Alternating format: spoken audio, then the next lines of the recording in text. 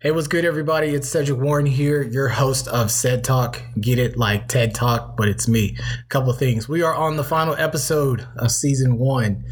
We got started back in November, and it's been quite a journey. I hope you all have enjoyed it as much as I have. So this week, our final episode is focused on what I think is a very appropriate topic, especially with the times we're in today. So today, I have several guests with me. They all share several things in common. One, they are all Black men, and then two, they're all fathers as well. So our episode focuses on fathers, families, and the importance of mentoring our young Black men, which is definitely very important, not just today in today's society, but every day as well. So I think it was very fitting. Plus, Father's Day is on Sunday as well. So I think this is a good episode to go into Father's Day. You can listen to it on Father's Day or any other day for that matter. So, like I said, I have a couple guests and I will let them introduce themselves. So, Jake, if you will kick us off, just tell us who you are, where you're from, and what you do. Okay. My name is Jake Wages. I'm from Columbia, South Carolina, and I'm a soon-to-be registered nurse. Take my NCLEX in about 2 weeks. Nice. I'll be working at Lexington Medical Center. Nice. Shout out to the Black nurses. That used to be my career path, but that didn't work out well. All right. Mr. Warren, the original Mr. Warren. Well, I'm Mark Warren. I'm the father of Cedric and Justin, who you hear or have heard. I'm actually from Hampton, Virginia. I'm currently a privacy officer at Moncrief Army Hospital at Fort Jackson in South Carolina, where I reside. And I'm glad that they had me on the show. So, thanks. Good. Welcome. Welcome. I thought it was fitting to have my own father on the Father's Day episode, right? So, great. And I'm glad you mentioned, I'm not done. Let me finish. I'm glad you mentioned that you were originally from Hampton, because I was going to ask you, like, where are you originally from? So we live in Columbia for a long time, but cool. All right. And then our co-host, you've heard him on many an episode. He is still on. We're still in contract talks to see if he will be back for season 2.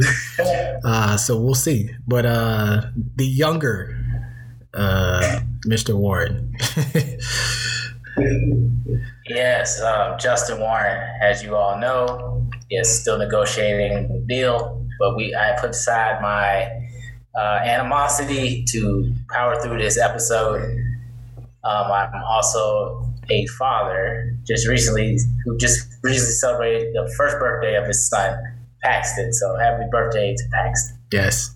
Happy birthday to Pax. Saw the pictures, got a chance to FaceTime him and see him and everything. So good. All right, gentlemen. Well, thank you for being on again. I really, really appreciate it. And this is really just gonna, open up the door to conversation about fatherhood and the importance of it and mentoring and stuff like that in those roles. So the first question, we'll kick off with you, Jake. Tell us about the relationship with your father and how did that shape you today? Okay, that's a loaded question. Growing up, it was definitely, I would say, different. My father was involved, but not completely emotionally, I should say. Gotcha.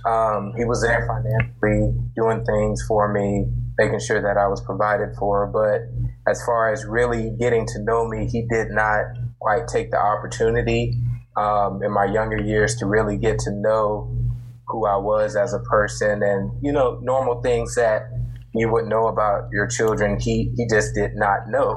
Mm-hmm. And growing up as I got older, especially through therapy too, kind of found out some of the things that caused him not to be available emotionally to help me come into my own manhood. But now we're at a place where I talk to him every day, see him at least 2 or 3 times a week. He's very involved in my life. Like I said, I recently graduated from nursing school. He's been a huge component of my success with just being there for me when I need a break to study, when I needed just somebody to talk to with everything that was going on, trying to work and study and be a husband, be a father. And he really switched into that fatherhood role to be there for me. I feel like when I needed him most at a time that I couldn't balance everything on my own. Yeah, that's awesome. And you and I have had conversations about, that with your dad and stuff like that. So, man, it is truly amazing what happens. You know what I'm saying? That's nothing but God. We're all Christian men here, so we can agree that was truly God. And we can say that, everything in his timing, of course. So I'll ask you this. Did you want to become a father? And if so, how many kids were you wanting? Yeah, I definitely wanted to become a father. Ideally, I still want maybe about 2 more kids. I definitely want a little girl, but I was very excited to have a boy. And it's kind of something that I always thought about. Having my own family is something that I never really questioned whether or not I wanted it. It was kind of like, for sure, I wanted a chance to impart some of the wisdom that I gained along the way and, just kind of be there in that capacity and start my own lineage that way. Yeah, that's good. I think all guys, when they have kids, they're probably hoping for that boy so you can keep the last name rolling. At least one. Right. If you get a bunch of girls the rest of the way, cool. But like at least one. I'll never forget, man. We went to take some family portraits, I think it was, and the guy was in this. And y'all remember Portrait Innovations, right? The guy was in there, and he had 5 daughters. Like he was probably kept trying, and then that was it. So, all right, cool. Justin, same question. Tell us about the relationship with your father, who you are currently sitting next to. I know, right? Can I answer this question truthfully?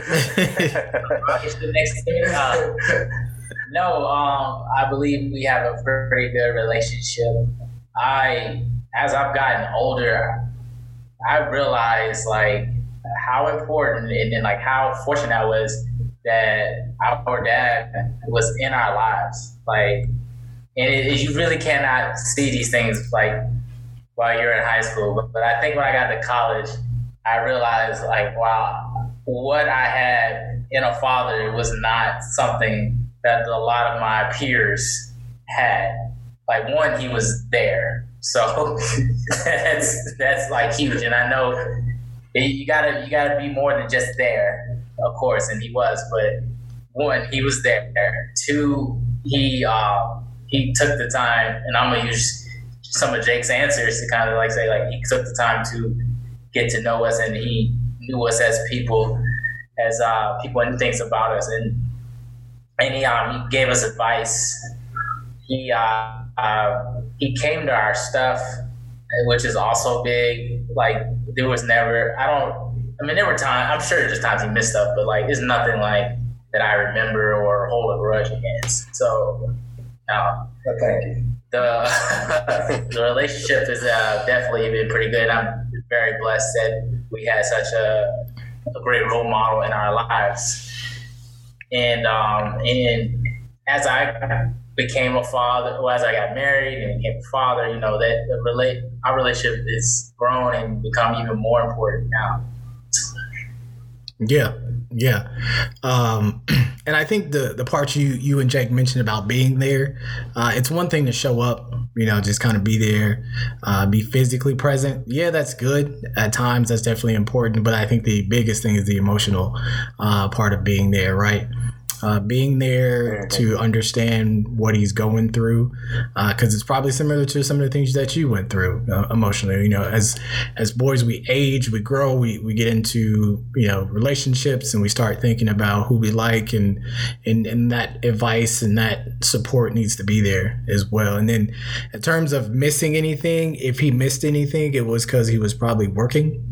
and mom was there, or maybe he was out of town, but it wasn't like it wasn't an intentional I choose not to be there. I don't want to say use like he had a good excuse, but like there was a reason. You know what I'm saying? So cool. All right, Justin, did you want to become a father? To that, and so I just want to also add, like, he was also like available for us to ask stuff, and I probably didn't ask him probably everything I should have or could have, but looking back, and I know he was there, and if I would have asked him something, he would definitely provide an answer. And he also shared the things that he liked and kind of, I hate to say brainwash, but I guess that's kind of just like with sports and putting us up on the Dallas Cowboys and making us suffer. Yeah. But I just felt like that's our, like, how we bonded, and I think that's important because I'm definitely gonna try to pass that down to my son, and it's just something I hold on to and always remember. For sure. Make sure to be a Cowboy fan early. Yeah. All of us on this podcast currently are all Cowboys fans, so we have all suffered. Dad has suffered much longer than us. But he was able to witness like when they were like dominating, right? Like just killing everybody. Yeah. We caught the tail end of that. You know what I'm saying? 95 Super Bowl, and then it's been a lot, but we'll get into football again if it happens in September. But those are all important things, like you said. Passing those things down, those traditions. I've talked about this before, maybe not on a podcast, but probably when I was writing my SED Talks, that we as Black people need to continue to pass down traditions, right? We often hear that white people stripped us of so many things, and that's true. They did. There's a lot of history, a lot of tradition that was stripped away from us and forgotten. But in this day and age of technology, we have the power, we have the opportunity to create new traditions to then pass along to future generations as well. So whether it be sharing a sports team, whether it be sharing, a favorite food or anything like that, we all need to pass that along, pass down the recipes, pass down the experiences, and keep those memories alive as well. That makes us as a culture as well. So Justin, I don't know if you answered this, but did you want to become a father? How many kids did you want, if you did? Definitely want to become a father. It was kind of a matter of like when. Because me and my wife waited 5+ years before we had our son. And the number that we came to was no more than 2. And right now, dealing with him, it looked like he might be the only one. He might be the only one. Oh, yeah. I'm just kidding. But seriously, he might be the only one. Yeah. We'll see about another That's fair. one. But I definitely wanted to become a father. I think it was just a matter of when, and trying to figure out, when's the best time. And you find out there is no best time. You just do it. So, but yeah, cool. I did want to become a father. Awesome. And I became one. There you go. Good stuff. All right. The eldest Warren.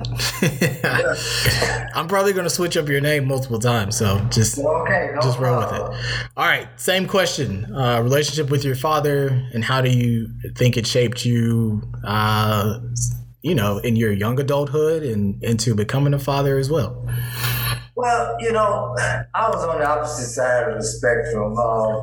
My dad, he was in the house, but he wasn't really there for me. So I had a grandfather and an uncle that were my mentors, were the folks that I dealt with.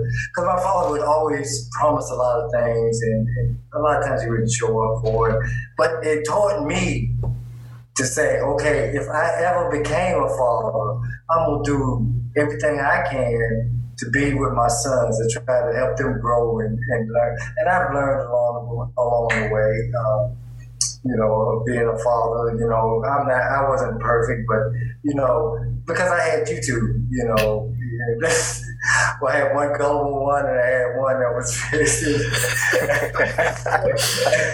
no, I just playing. But no, he really wasn't there. And then he really was out of the house, and my mother and father, split up. But he would always, like I said, promise us a lot of things, and he would never show up. I couldn't really talk. But as I got older and became an adult, our relationship got a little bit better. I was able to talk to him a little bit more before, during the years before he passed away. We developed a little better of a relationship, and he was able to share some things with me, that I didn't know, and it helped me. But as I grew, like I said, I just learned from different people. I learned, just being a father has its ups and downs. There's no perfect way. There's no books. I mean, they write all kinds of books, but there's no perfect way to be a father other than just do your best, communicate with them, and love them. That's it. That's fair. That's fair. Too, you mentioned something that I think about this now, since, you all have kids too, right? It's not only just the moment there that a child can be absent of a father, but that once that kid has a child, that child becomes absent of a grandfather, right? And we think about the wisdom that is then passed down from not just a father to a son, but a grandfather to his grandkids as well. The lessons, because they're coming from a different time period, Jake, Justin, you'll be able to tell Pax and Grayson, like, man, there was a time where,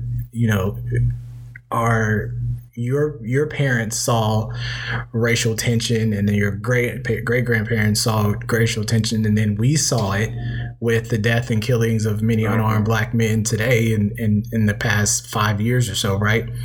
Those wisdom moments, I think, are passed down from a grandfather to a grandchild, and I think kids are essentially robbed of that, when fathers aren't present as well. So good points.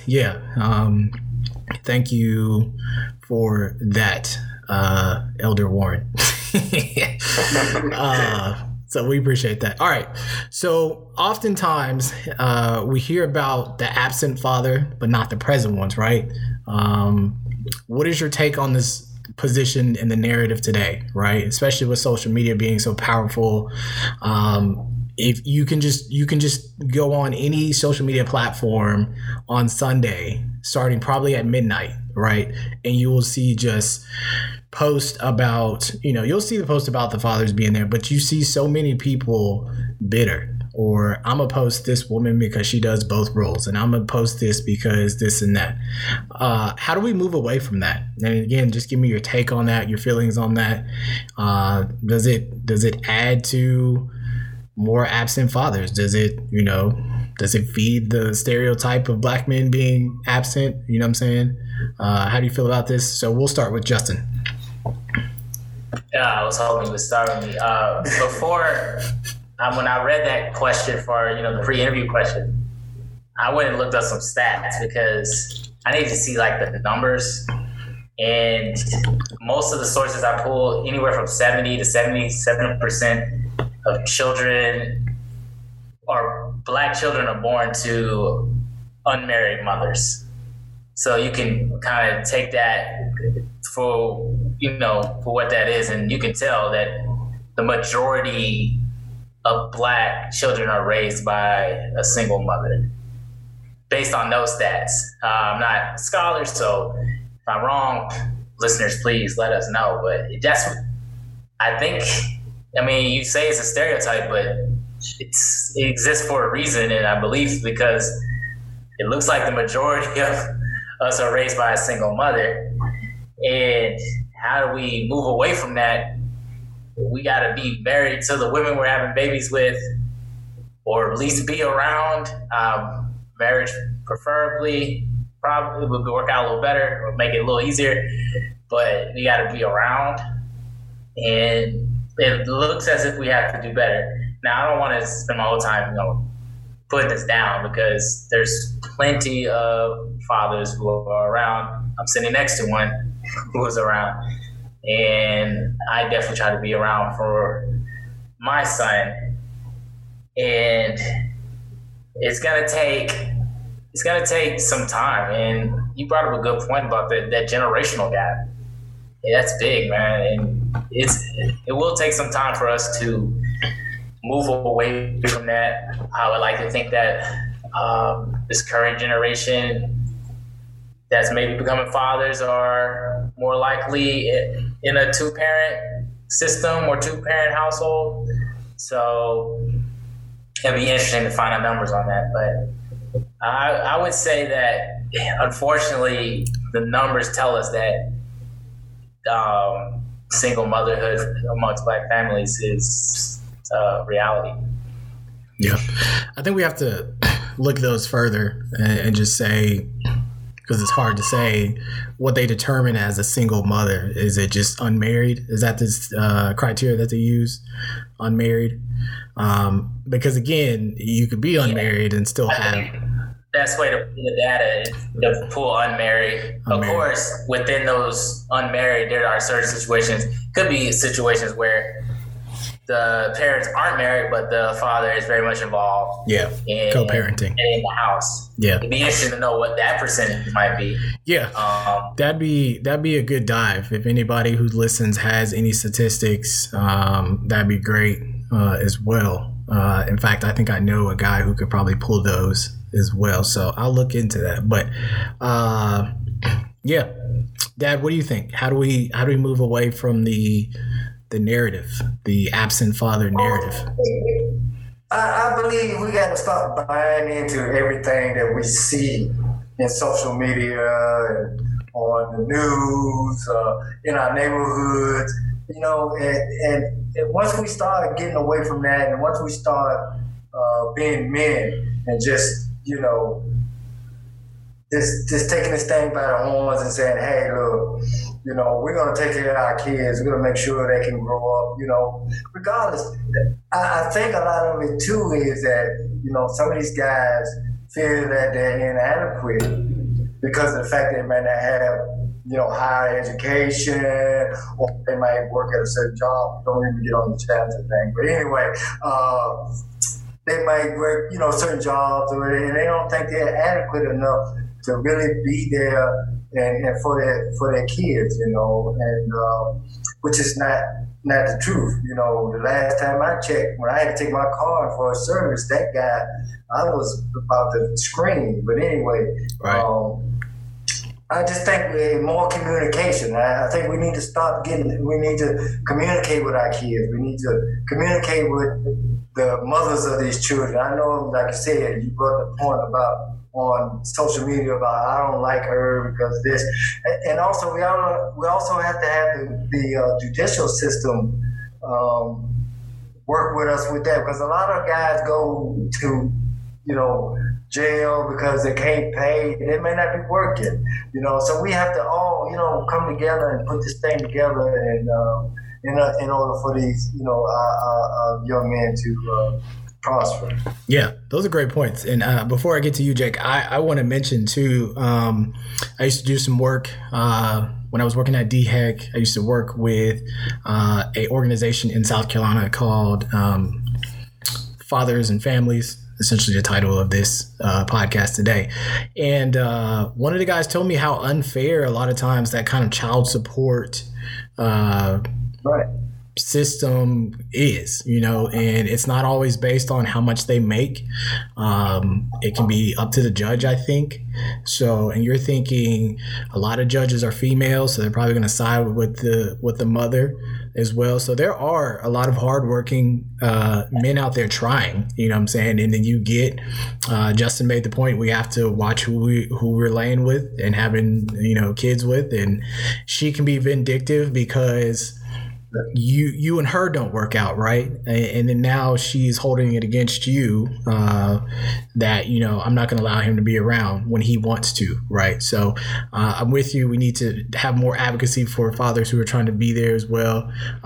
You made some good points there as well. So And we have to point out there are men out there who just say I'm not going to do it. You know, there are men who say, yes, I lay with you. Yes, you're pregnant and having a kid, but I'm not about to do that. And that's the frustrating part, I think, is that they give them so much power by continuously talking about them. Right, continuously saying he ain't this and he ain't there. He's not coming. He's not coming. And I think that has to deal with a lot of emotional, I don't want to call them traumas, but emotional triggers or just factors. You know, within trauma's a proper word. Yeah, probably so. Within that woman, this is what happens when you date a therapist. You get all the mental health words. You get all those things, and then that kind of carries over into her feelings for him, and it just continues to give that man power when really you should be focusing on you and being the best parent you can, and potentially finding, you know, a partner who would step in. You know what I'm saying? If we have time, we'll get into stepfathers and stuff like that. Jake, same question. How do we get away from the narrative? I guess I have a different lens, being that I came from a single parent home.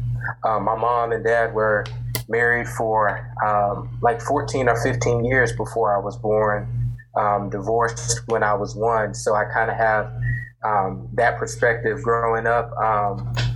I never saw I guess the bitterness that a lot of people see between like my mom that she had for my dad. I never saw it. She always wanted him as involved as he wanted to be. And so I think we have to change both sides. We need to come to a point where if you're no longer together, you're just not together. It's all about focusing on that child, to have the best parent, best mother, best father separately. And so, like you guys said, we've got to get away from the topic of talking about the ones that aren't doing and focusing and pushing to the forefront of the ones that are doing it. When I was a teacher, like you guys said, it's not quite a stereotype. There's so many kids that I've had to talk to because they've come to me and told me that, hey, Mr. Wages, I got her pregnant. And I'm like, we had this conversation. I told you, don't do things that you're not prepared for. And the older we get and the more experience that we get, once we develop our own families, we really have to reach back to those young men to tell them, if you wouldn't marry this young lady, you do not need to create a life with her. That's how we break the cycle. We, you know, may it be within a young man that is a believer or not a believer. That's something that we have to push and say, let's not create these separate families anymore. That's how we really start building our communities back, because we can't do it as a single parent unit. It's just not functioning. I mean, from my standpoint, what I believe, we were not created to be separate. We just don't function naturally like that without having two parents to be the best we can be. Of course, we know things happen, but to go in with the mindset that, hey, I'm going to create this life and then I'm going to move elsewhere, that's just not healthy for the child, number one, and it's not healthy for the lineage that he leaves behind, because the child sees, especially if it's a young boy, if he sees that his father has created this life, left my mother to fend for herself, that's his norm. So sure. we definitely have to reach back and use that as a teachable moment for our young men. For sure. No, you made an excellent point. I talk about it all the time, reaching back. Okay, stop forgetting that you once were somebody, right? And even if you didn't, if you had a father who was there and your grandfather was there, you should want to share that experience with somebody else, right? Fathers can be in so many areas, right? A fatherhood figure, right? It's not necessarily just the blood of somebody, right? Family isn't always blood, you know what I'm saying? Fathers aren't always blood. So I think it's important for us to, like you said, as we get older, to reach back and say that, say a lot of times when I have conversations with my men's group, at church, I'm one of the few people who had their father around, present, physically, emotionally, and I listen to all these guys talk about, that lack of, and I can't relate. You know what I'm saying? And not that I brag or boast about it, but I do say, like, I'm very blessed to have had that. And I push forward the perspective that because I had it, I want somebody else to have it, right? I want you to have the same blessings that I had. I had the ability, because of my father, to grow up in a safe neighborhood. I could go outside, I could run around, I could play. I didn't have to worry about if the lights were going to get cut off. They probably joked. About, not having things or whatever, but we never worried, you know what I'm saying? We never worried. And, I want that same thing for a lot of our other black kids and black boys as well. So, good points there, Jake. All right. In today's times, we are seeing a lot of, crime against, unarmed black men being shot, unarmed black men being killed, even black women, sadly, too, are being essentially targeted. And but our focus today is on black boys and black men. So, Dad, we'll kick this off with you. Describe the challenges of raising a black son in America. Describe the fears you have or had raising a black son. How did you go about making sure they were safe and aware of what the world is? So if you need me to repeat any of the questions, just let me know. But describe the challenges.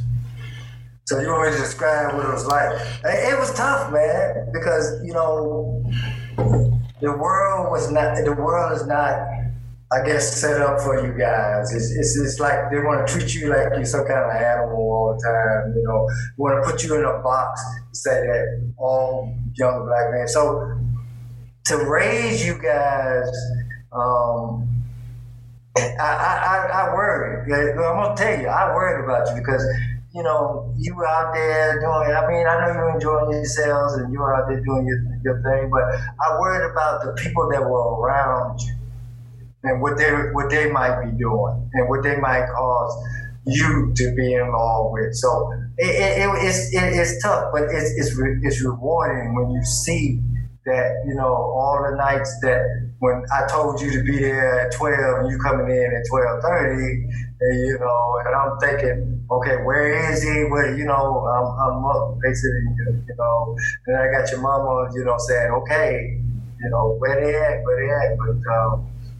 It was tough, and repeat that other part of the question. So describe the fears you had raising a black son. I think you mentioned that you were worried about, who was with us, of course.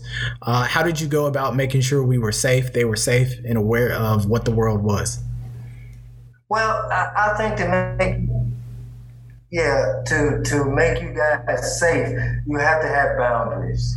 You have to let your children know, hey, this is what we expect from you. So that'll keep you safe in the long run because we've set boundaries. Like I said, coming in at 12 or making sure you leave at 8 in the morning or whatever time y'all had to be at school.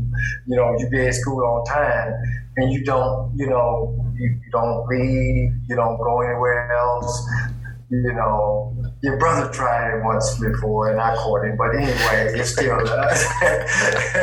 It's just those things, it's boundaries and to help keep y'all safe, to make sure that, you talk to your kids, who they, like I said in the first part, who they associate with, that type of thing. In the last part of it, let's see. How did you go about making sure they're safe, and how did you describe like what the world was? Like, how did you make them aware that we would be treated differently, because we were black? Your mother and I always told y'all the truth. We didn't sugarcoat, especially, your mama, she didn't sugarcoat a lot of things, and we always told you guys the truth. We always told you what was going on in and outside, what you can do, what somebody else cannot do. and be aware of these things, you know. And so that was our mechanism to help y'all understand what was going on in the world. You know, we constantly talk to y'all about that, and I'm sure y'all remember, you know, some discussions we may have had about what's going on in the world, and you know, and what y'all do if you ever stopped, if you know, those type of things. We also made sure of that, you know. So that's what we did. Cool. Well, we appreciate it. We're still here, so yeah. we are truly blessed to still be here. So I appreciate you and not sugarcoating. I don't think I've really met anyone who was not really aware, right? You sometimes you meet people who, and black people, and I've read a story about this guy, Connecticut investment banker, you know, 6 figures income, living in a, you know, big house in Connecticut and sending his son to a private school. And then he kind of, his son experienced racism for the first time when he was about 12 or 13, when these guys drove past and was calling him slurs while they were outside of his private school, right? And he had this notion that, you know, if I made enough money, you know, because I make, you know, 6 figures, because I make $2.5 million a year and my kids are at a private school, my wife makes another 6 figures, that would help escape, right? Honestly, it just opens you up to a new level of it, right? You know, there's like the the poor racism that you kind of see, you know, on TV or whatever, you know, that is kind of you know, made fun of or just seen on TV. And then you have like that more rich, you know, just different levels of socioeconomic, right? They start to treat you differently and stuff like that. But yeah, that awareness, I don't think I've ever met anybody who hasn't been like aware regardless. So Jake, what do you think? So talk about, you have a 2-year-old, my godson Grayson. You know,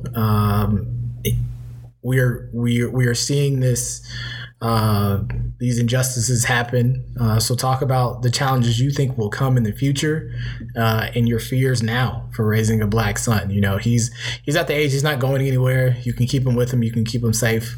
But once he starts to turn 10, 11, 12 and starts to be out and wants to go with friends and stuff like that, talk about some of the fears you may have. Well, just to piggyback off of what you said about wealth, having a certain type of money, I remember like my first like really, really hard experiences when I was in the car with my dad and there was a gala at USC for the Department of Education that was celebrating the recent graduates of their PhD program. So he was speeding in his car. We were trying to hurry to get there. Ended up being pulled over. We're all dressed up. The officer asked for his license, asked where he was going. And he told him, I'm trying to get to a gala. I'm being honored at this gala for my PhD. And I never will forget the look on the white officer's face. It was total disbelief. He basically was like, stop lying to me. He said, are you sure that's where you're going?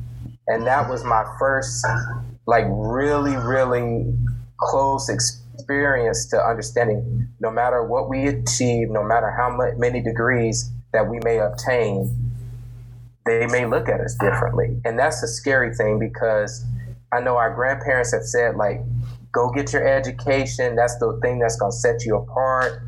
It's going to put you to a place where you can do better for yourself. You can kind of get away from these things that have plagued them in the past, but it doesn't. It's just a whole new level playing field of racism, just in a different tax bracket. Yeah. And so the scary thing is Grayson is cute now. Like, people see him as a cute kid, but I remember seeing a sign that a child had during the protest. At what age am I no longer cute and become a threat? And that's what scares me so much, that when he gets to that age, because like we were talking earlier off script before we started, Grayson is going to be a big boy. Yes. So if he's out playing potentially in a neighborhood that he should not, that others may think he should not belong in, I mean, at 12, 13 years old, he might be 6'2". They see him as a grown man. And that's what scares me, just because of potentially the size that he is. He will be looked at as a grown man and treated as a grown man and be totally innocent. And it's like he's being punished for what his parents have worked hard and diligently for. And that's what scares me, just a chance of somebody discriminating against him for just being an innocent child, you know, enjoying what his parents have been blessed to do, are blessed to have. Right. Right. Your example makes me think of Tamir Rice. Tamir Rice was 12, but he was tall and big for his age, right? How many kids have we seen be tall and big for their age, right? They're 12, they're 13, yeah. They're like 6 feet. You looking like 12 where? What you eating? You know what I'm saying? I think one of the greatest lessons that our dad taught us, and of course our mom too, was, and we grew up next to an awesome Christian family, white Christian family, who loved to death, right? Amazing people. One of our first best friends, Ross, and his family. And one of the things that we didn't go often, but, you know, every now and then we might ride to the store and get some candy or, you know, whatever. And one of the lessons that we were taught was that make sure you keep your hands like basically in your pocket. Don't be touching anything because you're not with us. You know what I'm saying? And while I didn't think they would ever do anything to jeopardize our safety, it wasn't them. It was the outside and how we would be perceived. If Ross was seen as a 7-year-old picking up a toy that says, try me, right? You remember the toys that say, try me. Toy says, try me. He's playing with it, laughing and joking, whatever. He may even walk off with it, right? Just to show his parents like, hey, look at this, right? They'll just think, oh, here's this cute little kid walking away with his toy to show his parents, right? But if I did it or Justin did it, then all of a sudden that script is flipped, right? This 7-year-old black kid is trying to steal, right? Because that's the image that they portray for us, right? Or that's the image they've put out there, or that's the image they have in their head, is that we don't have the intentions of a child. We have the intentions of adult, no matter what age we are, right? It's all malice. Everything we do is in malice, right? He's trying to steal. So, I think too that's part of the reason probably why I touch stuff in the store now, because I couldn't do it as a child, but I recognize that was a safety feature as well. Yeah, and your fears are justified. I mean, every day we see it in the news. They are justified. Not just Tamir Rice, but Trayvon Martin too, who was 13, 14 when he was killed. So I mean, you know, it's and even before then, right? We think about the 5 boys who are now exonerated. Call them the exonerated 5 from Central Park in New York, right? Kids. They were kids. Who cares if they were teenagers? They were kids. You know what I'm saying? 13-year-olds don't know nothing. You're dumb at 13-year-old. You're dumb at 18 too. You're just not as dumb. And maybe you're dumb with money in your pocket, right? Who knows? You might be dumber at 18. You know, who knows? But I was getting ready to say. Yeah. Justin, same question for you. Challenges of raising Paxton in this world. I think you have I won't say an advantage, but he is around in a city where there are a lot more people that look like him, but we still know that doesn't necessarily factor into it, right? You may move, you may go elsewhere, travel. So yeah, describe the challenges that you think will come, the fears you'll have, and how do you want to make him aware of it? Right. So you were touching on something I was going to bring up, and that's that adultification of children.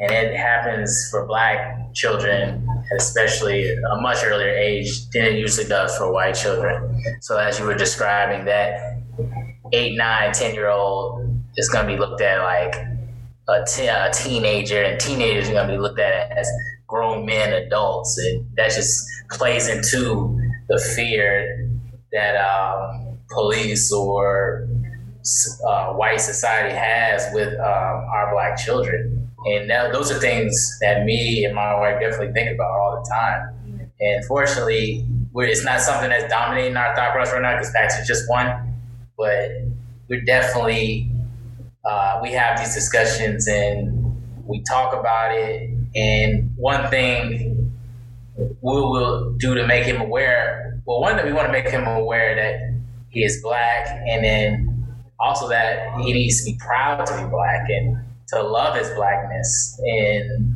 to not look at it as like a disadvantage or a curse or, anything negative that can become, from being Black that people might try to, push on him. So we definitely gonna put that in, instill that in him. And then we're also gonna do, much like our parents they said, is share with him what's going on in this world. We're gonna sit and watch the news. We're gonna tell him, don't touch a bunch of stuff in the store. We're going to make sure he's hanging out with the right people, or I shouldn't say right, but make sure he's hanging out with people who have similar interests, similar goals that he's going to have in his life. And I'm not sure, did I miss a part of that question? No, I think you got it. Just the fears you have, and talking about how you're going to make him aware, that he will likely be treated different. Right. And the biggest fear, like right now, like the biggest fear I have is like the economic oppression that Black people are facing and the political oppression we face, like just the whole, how our people built this country and yet we're still the most disenfranchised people in this country, and how for sure we have a crazy racist in the White House, and how he won 4 years ago, and then how he could possibly win again, and then that his challenger is a guy who has repeatedly taken the Black vote for granted, like those kind of things. So I fear right now for Paxton as he's won, and I just, I want to see the world become a better place for him, and I'm hoping in his lifetime or maybe in his childhood that some of those fears can be eased up a little bit. So those are the things I fear of raising a Black man right now. Yeah. Black child. Excuse me. I adultified him. Yeah. Black child. He's one. Still one. But yeah, I mean, all of you mentioned great points. All of those are fears. I don't have a kid of my own, flesh and blood, but my girlfriend, when I met her, had a daughter. And naturally, I've stepped into this role, and proudly I've done it. And I've had to share those same sentiments. Now, she's a girl, right? So there's an added fears and stuff, right? She's 10. And you think about how Black women are treated. You think about just Black people in general, and you worry. And I understand what, starting to understand what, my parents started to think about as we got older, right? Who is she talking to? Who is she hanging with? What type of things are being put in her head, right? And then, Justin, you mentioned a great point about being proud of her Blackness, right? Being proud of your Blackness. Yes, there is a lot of disenfranchisement, but there is so much more greatness that has come with being Black. We have physically built this country, right? Just because we didn't necessarily write the policies, we physically built it. You know what I'm saying? Justin, you and I are graduates of the University of South Carolina. Our ancestors physically built that university, and we have as every much right as anybody to be students, graduates of that university. And if anybody says different, they can kick rocks. Jake, you'll soon be a graduate of the University of South Carolina. You're a fan as well. You know what I'm saying? So yeah, Spurs up, man. We physically built these places of higher learning that we were not allowed to go to. You know what I'm saying? So all those fears are real. They shouldn't be. And I think in this time period now, we're seeing the true face of America, right? America is Two-Face, right? You are seeing Harvey Dent and you're seeing Two-Face, right? And you're seeing this knight in shining armor who's protecting people, and we're the world's police, and we do this, this, and this. And then we turn the other cheek and we see how people in this own country are still starving, you know what I'm saying? Not having running water, not able to pay bills, not able to access healthcare. Or if they do access healthcare, they're spending $200,000 just to have a surgery that saves their life. And then now they go into debt and they lose their home. And, you know, it's just all these vicious cycles, right? And that's even more so for Black people and people of color, of course.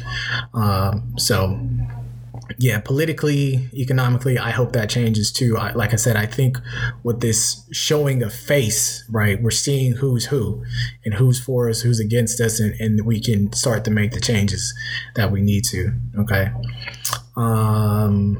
All right. So, you know, talk about the importance of mentoring, right? And setting the examples for our youth, right? We talked about, Jake, you mentioned about reaching back. That's so important. And especially important for our young Black males who may not have a father figure in their life, right? Talk about that importance. Dad, you can kick us off with that one. The importance is, I think we need to communicate. We need to communicate, and even if that's not your son, you know, sometimes, you know, you can talk to a young man and get him to understand some things because he doesn't have that father figure. So you know, guys in my age bracket need to, you know, talk to you guys. You know, and you guys need to talk to the younger guys.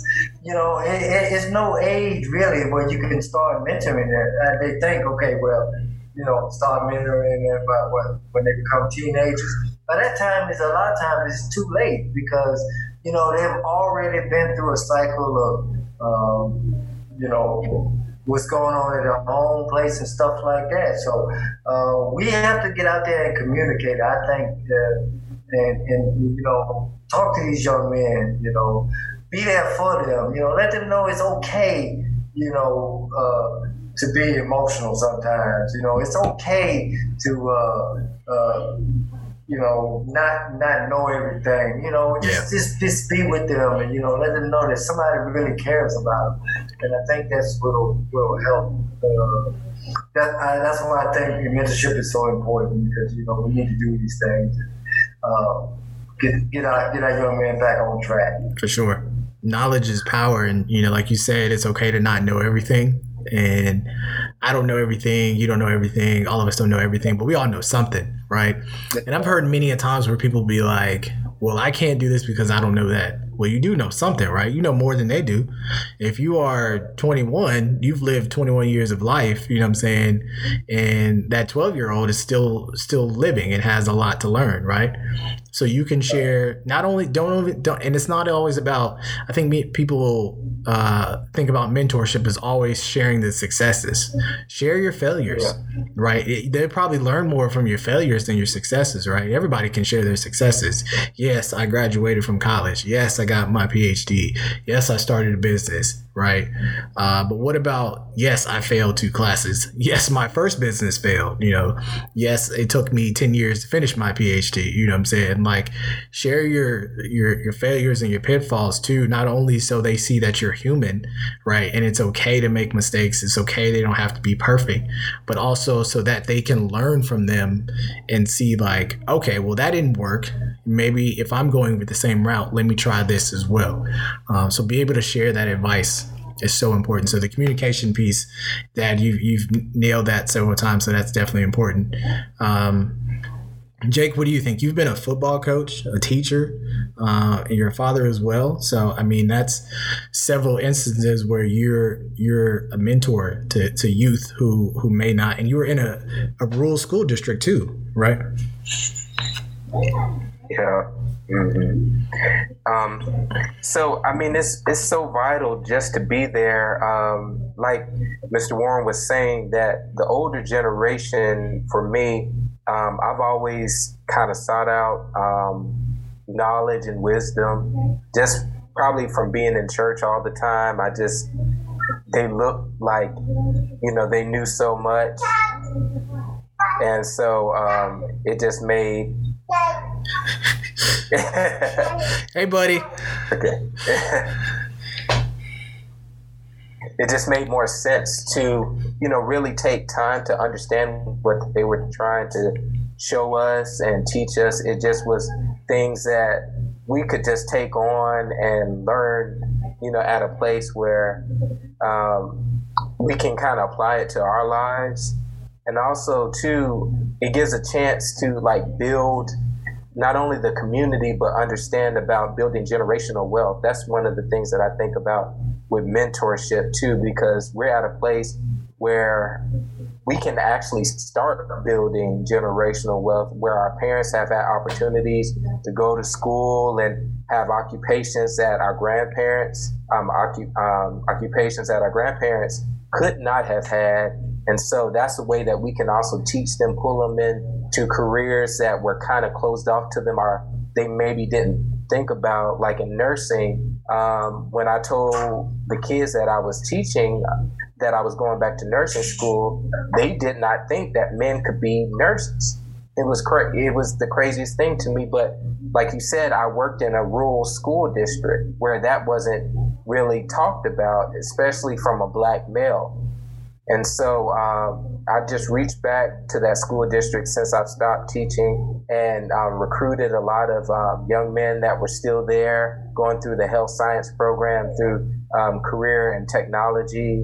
And so it's just a way that I was able to really kind of mentor them and give them opportunities to show them, like, hey, you don't have to go to a 4-year school. There's a lot of different opportunities at technical schools. Because I told them, I was like, I went to a 4-year university, but then I'm going to a tech school now, and I more than doubled my salary, but I was making as a teacher. So there's a lot of different avenues where you can educate yourself. And coming from someone that looks like them, from a black male, that's what they need to see more of.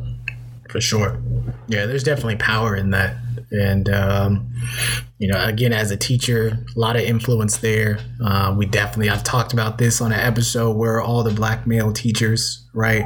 I've seen a question floating around on Facebook and Instagram and social media as a whole that says, social experiment, let us know when you had your first African-American male teacher. And I never had one. I had a total of about 19 years of schooling, from kindergarten to 12, technically 5 years of undergrad, 2 years of a master's degree. There's no black male teachers whatsoever. I've had several black women, but no male teachers as well. And I was fortunate, again, I had my father to look to, but for some in the school system, that can be another outlet for them, right? Of course, coaches are there, but what about the school teacher as well? So, Justin? Yeah, I definitely agree with the points my dad and Jake has raised. I kind of want to throw this out here. I do believe mentoring is effective and it definitely works. My fear is that a lot of times potential mentors or people who start mentoring cannot be that consistent presence in someone's life to really make that impact. And I will speak from experience. I was tutoring here in DC, and it was tutoring kids who were going through family court stuff or adoption stuff. Mm-hmm. Like they were like wards of this city, and they needed tutoring. So it was more of a mentoring than more so tutoring. And I just remember tutoring this one boy who he had promise, but he just wasn't focused on school at all. And he just was in a home situation where no one was there to support him academically. And all he really saw was like people dealing drugs. I remember one time he told me he wanted to be a gangster when he grew up, and he might have been joking, but it really didn't feel like he was joking, because I think like that's what he knew. And I know that story's been told 100 times, but just it needs to be, when we do mentoring and think of mentor, we got to make sure we're being consistent. I definitely think Jake has done that when he was in education, and having that ability to plant those seeds and get those young men to think differently. So when I think of mentoring, I know it works, but I just know you got to be consistent. You got to be that consistent presence. That once a week. If you're the only positive person in somebody's life and all the other voices are negative, it's going to be hard to really have that impact that you would like to see. And also, I want to bring up another point. My dad brought it up earlier about propping up guys who feel inadequate and giving them that confidence to be fathers. I had never thought of that until he said it. And that's another way that's a form of mentorship. And I think a lot of times we think mentorship is mentoring these school age kids, but I think grown men can be mentored as well. Or who we deem as being grown can be mentored. And if we do like my dad says, we provide that community for them, and that positive aspect to a guy who feels like I'm not gonna be my child's life because I don't make enough money, or I didn't have a father growing up, so I don't know how to do it.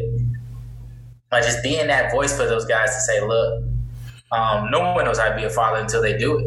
Or it doesn't matter how much money you make, it's the time, the consistent presence, as I was speaking to before, being consistent.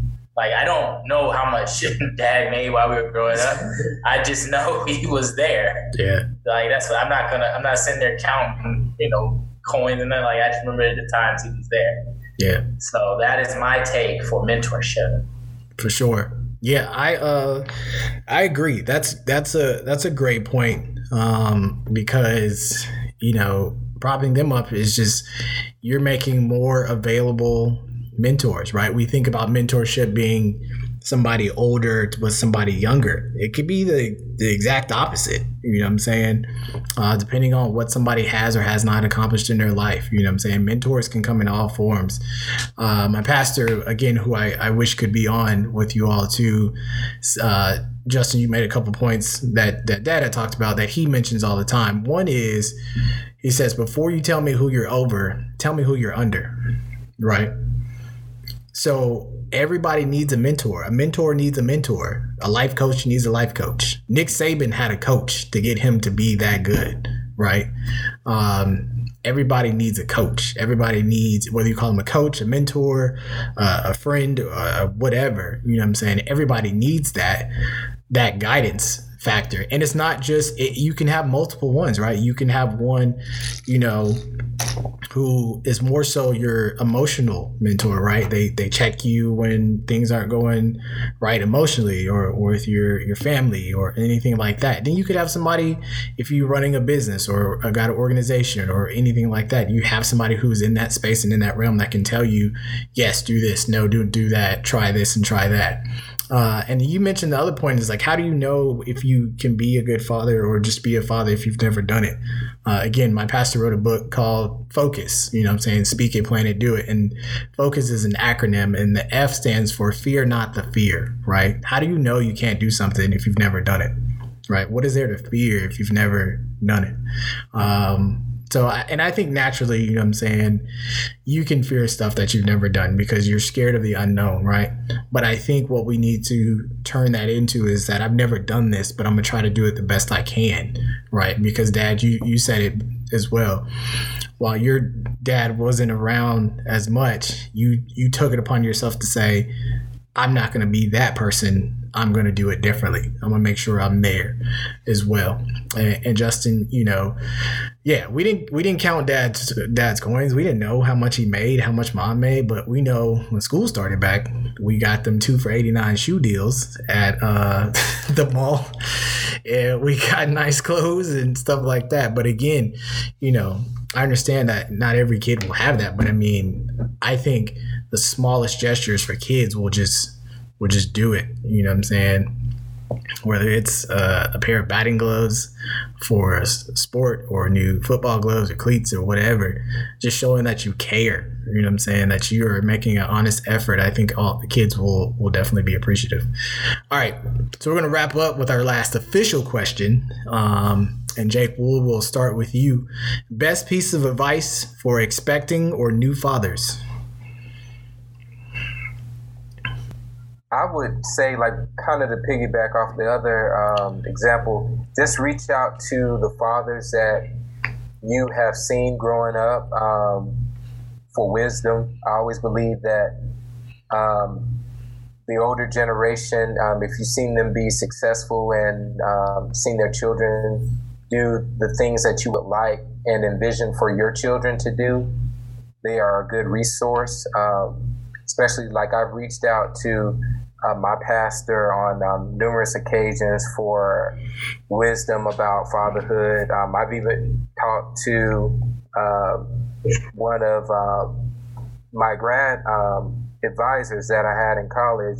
He's stationed in Okinawa right now as a chaplain in the Navy, just for different things that I could kind of piggyback from and implement in Grayson's life. And you know, since we've known each other, said, like, I've always been able to talk to your dad about anything. He's always had an open line just to, you know, talk. And, you know, he's always welcomed me as another son, too. And so it's just having people in your life that you've seen how they've loved their children and loved their families. It can really set you up for success. If you really reach back to those who you've seen prosper. Yeah, that's good. That's good. Justin. I will say advice that an expecting father or new father would need. You will earn your stripes, but you will not earn them overnight. And it will take time. Trial and error. It's a learning process, and my dad will probably agree it's a continual learning process. So for the new dads, be patient. Yeah, you will get it, and like Jake said, the support around you will be very great. It's very helpful. Also, the support of your wife. If you happen to be married to the mother of your child, that's huge too. And parenting is hard enough. I cannot imagine having to do it with just one person. So definitely that support around you. Reach out to folks, hang out with guys who've had kids. Now, I reach out to a guy who's younger than me, but he's got more kids than me. So, and he's been a father longer than I have. So I reach out to him sometimes and ask for certain advice. So that would be my advice for expecting fathers or new fathers. Cool. All right, Dad. Wrap us up. All right. But, you know, you guys have hit the, you know, the nail with that. I believe, like I said, you know, talk to people about being a father, you know, ones that you know that are doing the right things, you know, being, you know, in their lives. Your pastor, like Jake said, you know, just talk to folks there. But also realize that you're going to make mistakes as a father, as an expecting father. So don't let that turn you off about being a father. You know, don't let, you know, you're going to have disagreements with the mother. You're going to have times you was like, oh, did I do that right? Or should I have done that? You're going to have those times. You just have to just sit back and just raise these kids, raise your child. You know, with the mother, make sure y'all on the same sheet of music, and y'all raise that child, you know, the best way y'all can. It's not gonna be perfect. None of us is perfect. I'm still trying to figure out how you guys got to where y'all are. But anyway, Mom. Just don't try to make it a perfect thing. Just don't, if you read a book, don't take the book as, I gotta do this, I gotta do that, I gotta do that. Just go through it. Trust in God and continue on. That's all I got to say. Nice. That's good stuff. Yeah. There's a lot of books about parenting, but honestly, I don't know why people write books about parenting, because every child has their own personality. Every child has their own pitfalls and ups and downs. There may be similarities, but honestly, if you start reading, I feel like you should just throw it out the window, because by the time you read it, your child is going to be doing the complete opposite of what that book is probably talking about. And then you're going to have to figure out on your own. And I think that's the beauty of parenthood. It's so individual. We all are individuals. Yes, we have a lot of similarities. I think the beauty of it too is when parents see the personality of themselves in their kids, right? My nephew looks just like my brother, just like him, makes faces just like him. Justin's making a face right now, and Paxton makes the same face. They make faces. So I think that's the beauty of it all too. And I think if we can find that joy as fathers, find that joy in seeing ourselves in not necessarily perfecting another version of us in our kids, but growing a better version of us, an extension of us into that person. Dad, you said, how do we get here? It was because of you. It was because of you. It was because of Mom. It was because of the people we were surrounded with as well. I had a friend like Jake as well, who also wanted to do positive things as well. So those are the things as parents that you'll strive for as well. So all right, real quick lightning round, quick answers off the top of the dome. We got like 5 minutes.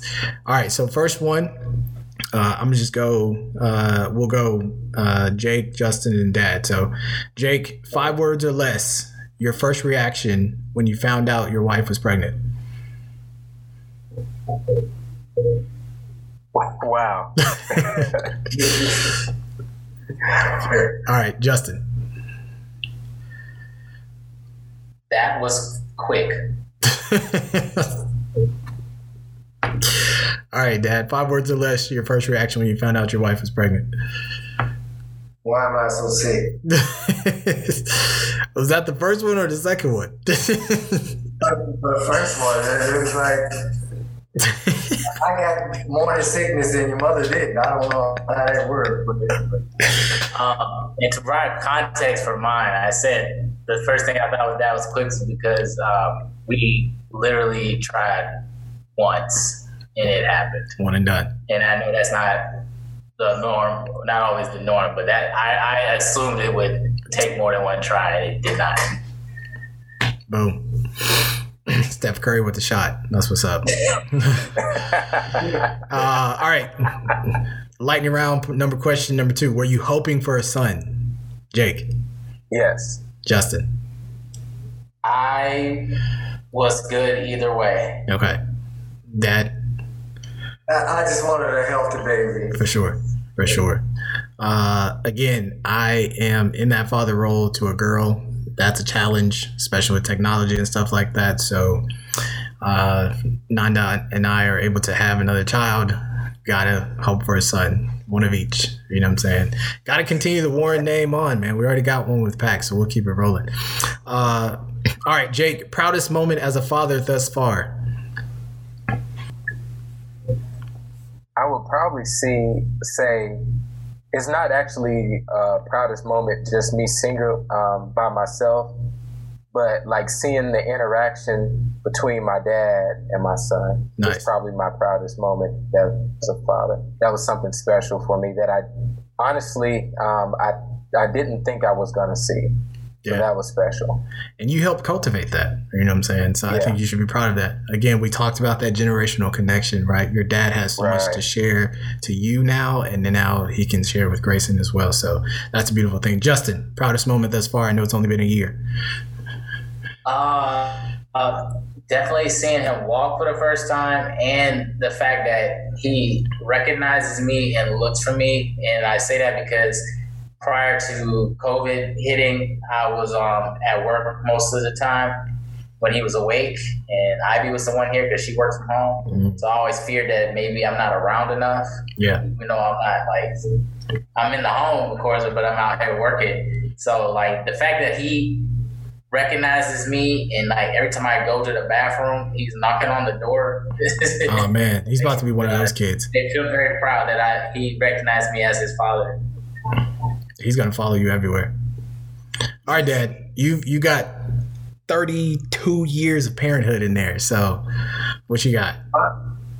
My proudest moment is just to see you guys where you are now. Yeah. I mean, I've had a lot of proud moments as y'all were growing up, but right now, I think this is my proudest moment because of where y'all are, what y'all are doing, and y'all grown into great young men, and that is my proudest moment. Awesome. My dog follows me around like that. So that's kind of like my child. That's my first child. Everywhere I go, he's on my heels. And I guess because he recognizes I'm the other male in the house. You know what I'm saying? Yeah. So he's I listen to him. So literally from the time I get up to the time I go to sleep, there Isaiah is on my heels. I think from my perspective, and coming into it as well, where Nanda had been raising Malia for, years before I came into it. But I think what I've seen, I've loved to see is just her growth in athletics and just trying new things and as well. And I think just seeing her personality come out of who she is. She's hilarious. She doesn't talk much around other people, but when she's with us, she's always talking and joking and laughing. So I look forward to kind of seeing that from the start too, when I have a child by blood, I guess you could say, of my own as well. So gentlemen, thank you so much for being on. I really appreciate it.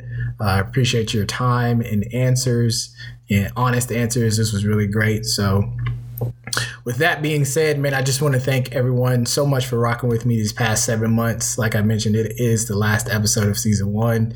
So thank you so much. It's crazy how all this got started. And I have to stop and say that I'm proud of myself for saying I was going to do it and then sticking with it so diligently, of course.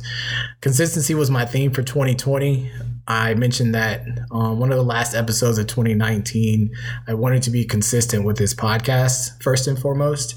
One of the first things I read before starting was that the success of a podcast mainly comes with consistency. So I made it a point to be consistent. I was intentional about having topics, posting on social media, and developing content. I wanted to be consistent with my nonprofit, and I've done that. I wanted to be consistent with my faith. And I'll admit at times I can definitely do better, but there's still 6 months left in this year for me to get back on track with my devotionals and praying daily as well. It is prayer that truly got me to where I am now, not just prayers of my own, but prayers of my friends and family, parents as well. Trusting in God. I now truly live by the saying, it's amazing what God has for us on the other side of fear. Before I sign off for this summer, I want y'all to recognize that fear that you have. Recognize the barrier or the wall that is stopping you from getting what you want. Once you recognize it, take the leap. Leave up the wall. Jump off the cliff. I'm here in Indianapolis flourishing. I feel like I'm flourishing because I took that leap. You may scrape yourself some, but you will land, you will fly, I promise. And when you do, ask yourself, why did you fear it in the first place? Like I mentioned earlier, my pastor has a book called Focus, and in it he mentions that we should fear not the fear. So how do we know if we can't do it if we've never done it? Right? How do I know I can't do a backflip if I've never tried to do a backflip? Right? So as my parents have said, nothing hurts but a try. So always remember that. So thank y'all so much for rocking with me. It's been amazing. I look forward to season 2. We'll be back in September. We'll probably still see us posting on social media. We'll have better sound, merchandise, segments, engagement, all that stuff. So I look forward to talking with y'all. Lastly, be sure to follow us on social media at @said_talk on Instagram and Twitter. Listen to past episodes with the link in the bio. Also follow our good friend and partners, Donald and Rachel Wilson, at d.r.designing. get yourself a logo for a business. They did our podcast logo. He's also working on some logos for my nonprofit as well. Get your Father's Day tees. Those are available now. Get your Juneteenth tees. Custom growth charts. I got one of those for my nephew as well. So get all the things you need for your kids, nieces, and nephew and more. Lastly, be sure to purchase some Said Talk merch with the link in the bio as well. All proceeds go to paying off my student loans and, most importantly, supporting my nonprofit organization, Palmetto Pride Sports, a low-cost club and travel sports organization dedicated to minority youth who play sports with low minority representation.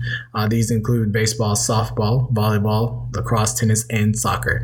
We are officially a 501c3 registered organization with the IRS. So what does that mean, people?